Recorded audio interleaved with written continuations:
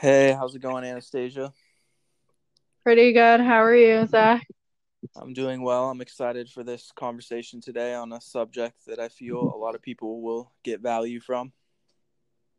Yeah, me too. I always love talking about divine feminine, divine masculine. It's kind of like yin and yang if you think about it.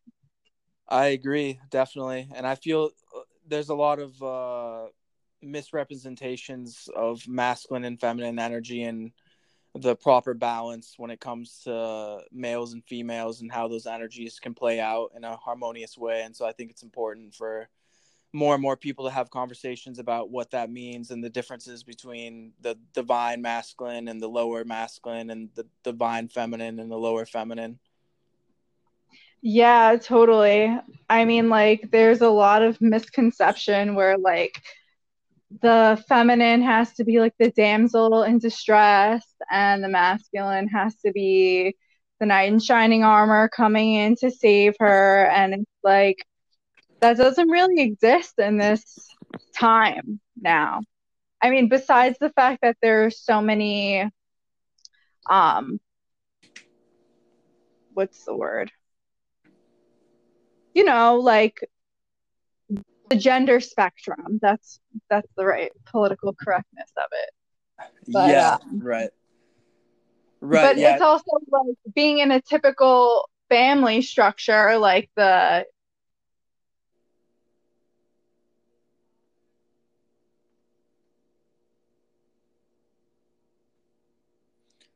I think you're muted. I can't hear you right now.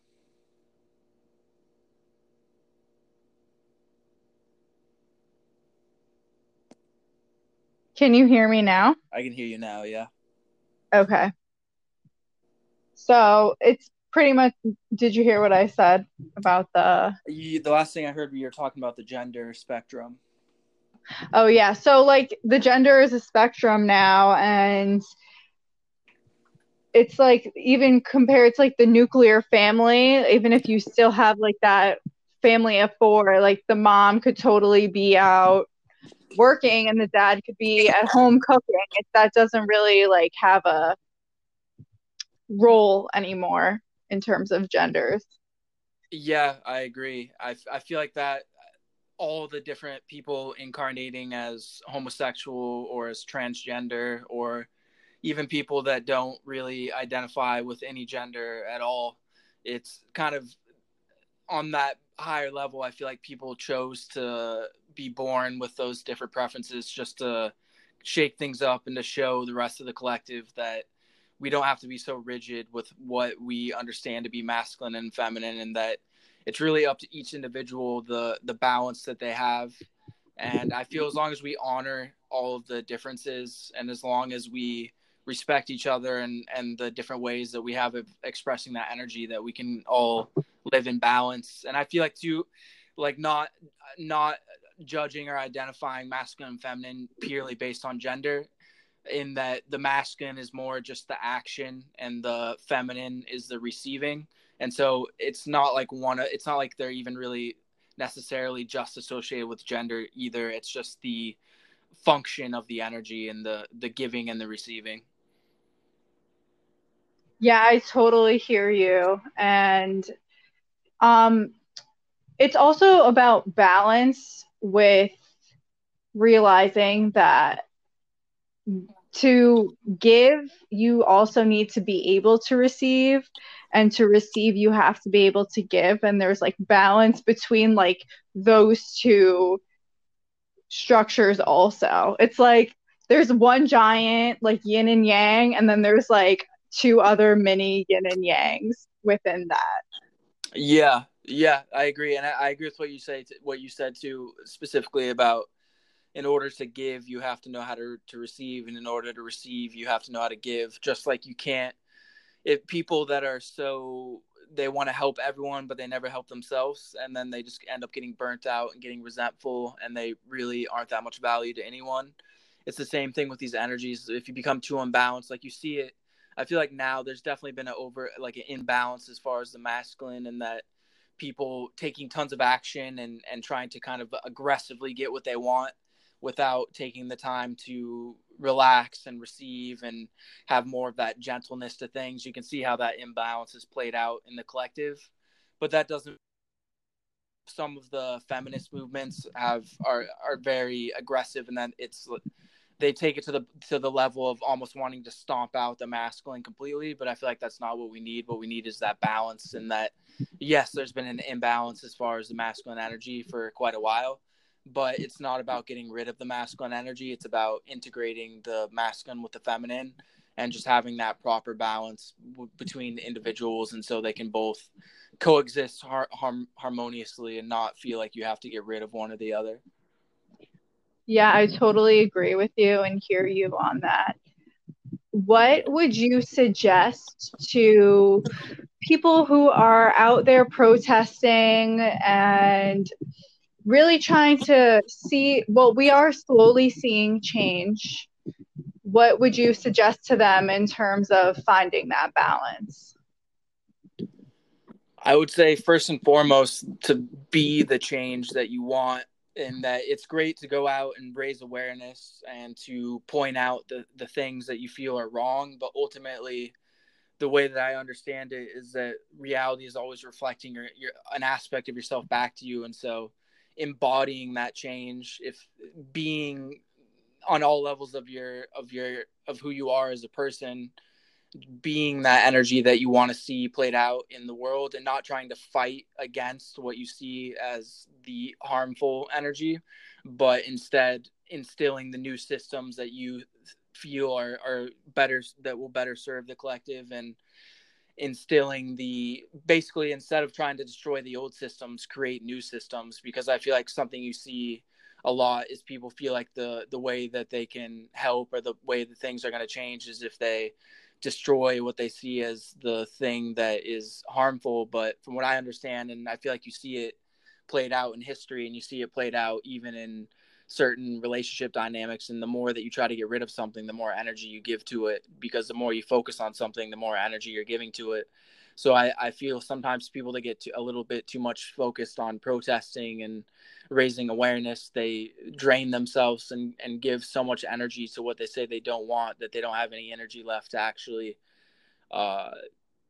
give that energy to the things that they do want in life. And so Yeah, I feel like protest is better than apathy. It's better than just laying around and doing nothing. But ultimately, I feel like the higher path is to forgive those that you see as being in the dark, or those that you feel are not operating in the way that you prefer, and to move into more of, again, the divine masculine, that taking action in the way that you feel is best serves the collective, but not in that you're trying to get rid of something, but you're trying to make more of what you do want.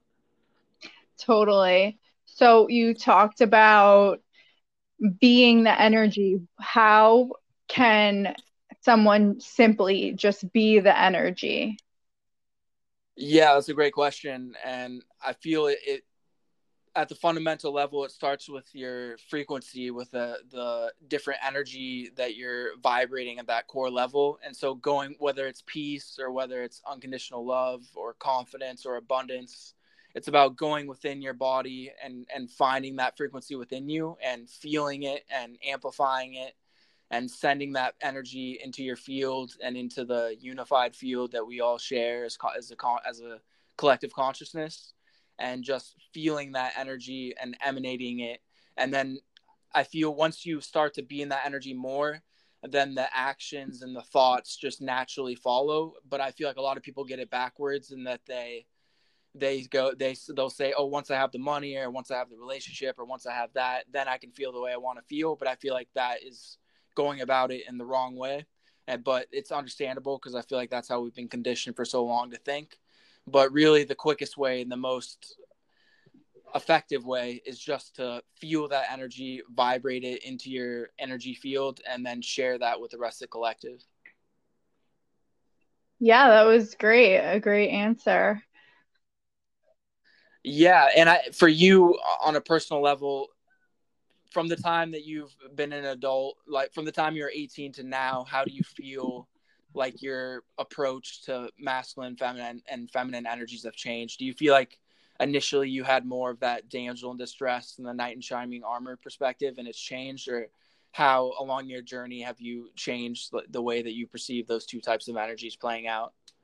Well, I grew up in a divorced family, and where in my I lived with my mom, and she and my father both taught me to be independent and to always ask the right questions and to always ask for help.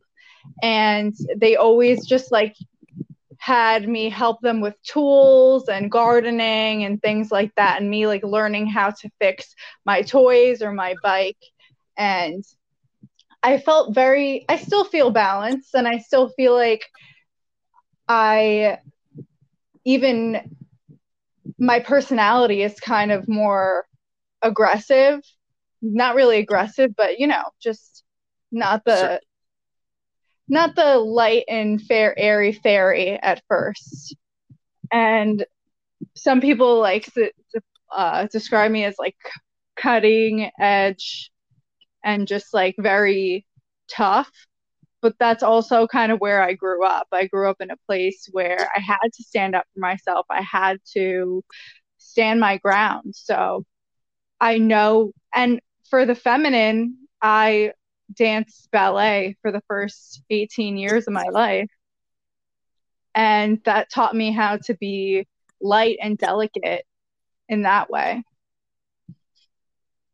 Yeah, absolutely. Well, that's great. Yeah, it definitely sounds like you had challenges with your parents being divorced, but it sounds like they did a good job of teaching you the proper balance of standing up for yourself and also embodying more of that feminine energy when it came to dance and stuff, and not feeling like you had to overcompensate, but having that strength to stand up for yourself when you needed to, but also having that gentleness to just embrace who you are as a woman and just enjoy the pleasures of being a woman.